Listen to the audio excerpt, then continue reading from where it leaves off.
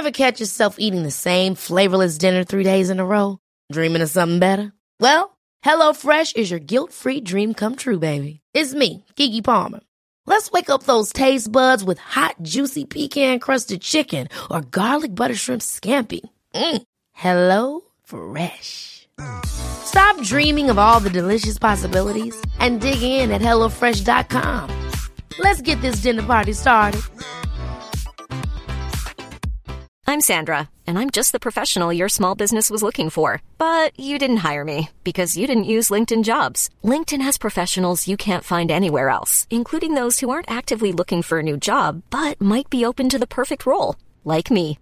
In a given month, over 70% of LinkedIn users don't visit other leading job sites. So if you're not looking on LinkedIn, you'll miss out on great candidates like Sandra. Start hiring professionals like a professional. Post your free job on linkedin.com/people today.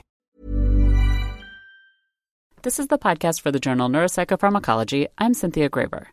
Scientists who study neuropsychiatric conditions and treatments often use rodent models to do so. From depression to anxiety to memory impairment and impulsivity, there are certain rodent behaviors that are used to represent these types of conditions in humans. And to use these models, researchers have had to watch the animals live or on video and jot down every instance of, say, exploratory behavior. That is labor intense. It takes hours and hours to watch and study these videos, and it's unreliable because we're just humans. Sometimes we get tired, we miss little things, and we're all different, right? So if you and I both score the same behavioral video, we'll have slightly different results. So that's not what you want in science. Johannes Bohacek is assistant professor at the ETH Zurich in Switzerland. He says that commercial software systems have been developed that can deliver a fairly simple behavioral readout, such as where a mouse is going, how fast it's moving, and where it spends most of its time.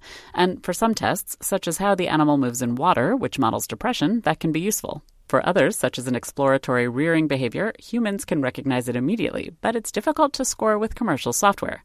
So Dr. Bohacek and his colleagues created a new system based on machine learning, and they published the results of their study in the journal Neuropsychopharmacology, along with a review of the field. The team started with an open-source software called DeepLab Cut, where you as a user have a nice user interface and you identify points of the mouse or rat or whatever object you're interested in, and the computer software learns to recognize and track these body points in videos that it has never seen, right? So what you get out of this is essentially a very high-resolution body point tracking of your mouse, in our case.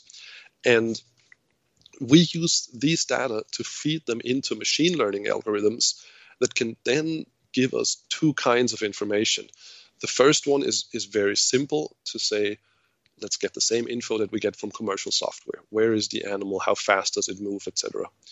But then the machine learning algorithms, you can train them based on human scoring and say, based on these input features, recognize every time that I say this is a rear, or this is a groom, or this is the animal sitting, or this is the animal running. And that what that ends up doing is it automates this laborious process of pencil and paper-based behavior scoring. And it gets rid of some of the human variation that is otherwise inevitably part of this kind of research. You had to develop the code and algorithms to make this useful for your lab and for other labs, right? Right. What we were trying to do is to provide code that lets anyone who has basic understanding of coding implement this and analyze their own videos with the code that we've already provided.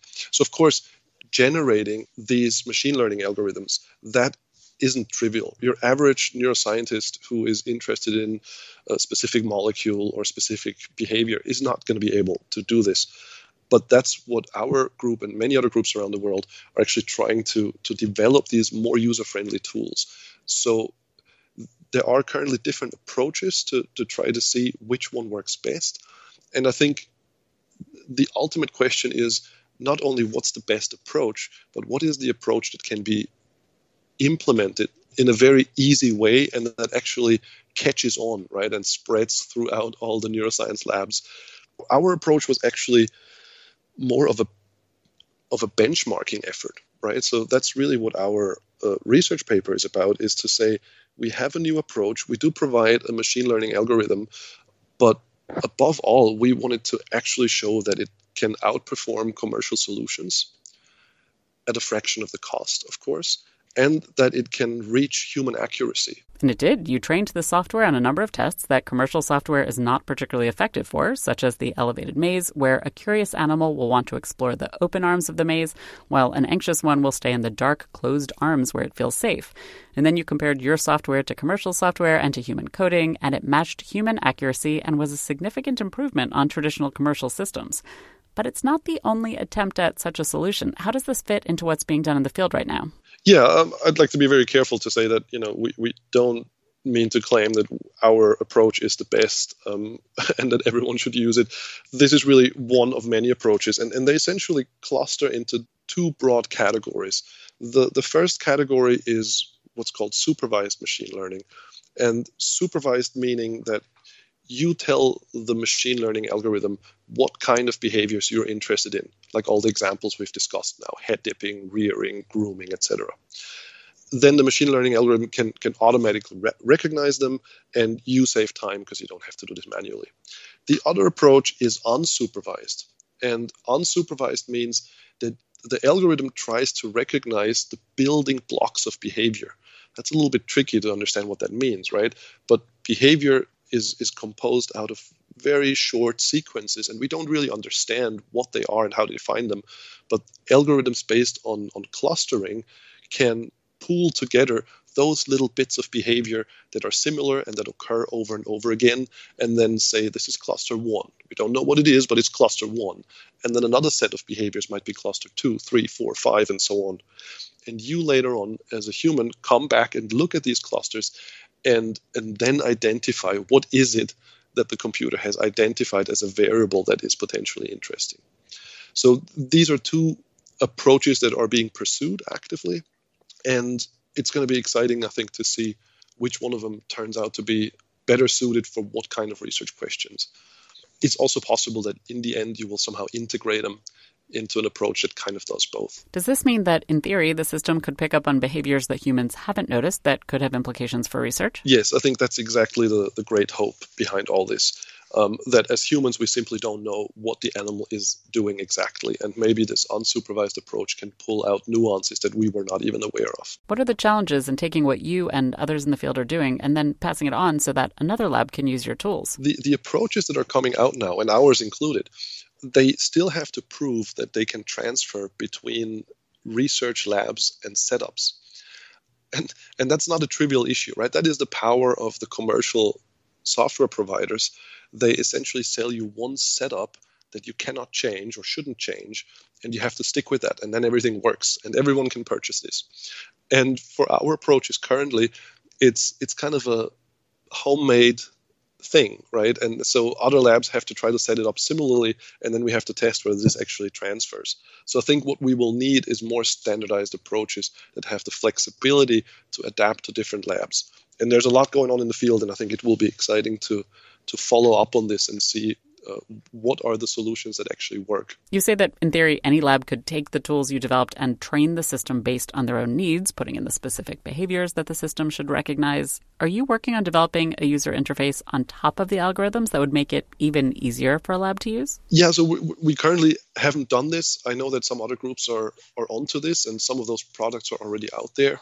I think this will be an effort in the field where several different labs try this, and in the end, we will see if one solution fits all or if there are several different solutions that work for different applications. In your review of the field, you address broader issues related to where this type of approach is headed. What challenges do you see as it becomes more common and easier to implement? One of the things that we don't have in behavior is we have no standardization.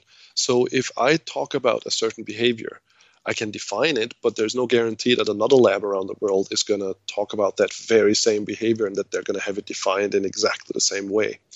If you think about genetics, the genes are very clearly labeled. There are consortia that guarantee that this labeling is consistent and that it gets updated all the time. And so if someone in Switzerland and someone in the US studies the same gene, they can rest assured they're indeed studying the same gene. This isn't true for behavior at the moment. And so one issue that I could foresee is once every lab starts measuring not 2 or 3 behaviors, but maybe 20, 30, or 100 behavioral nuances, then it will maybe get very difficult to compare the findings of one lab to the findings of another lab.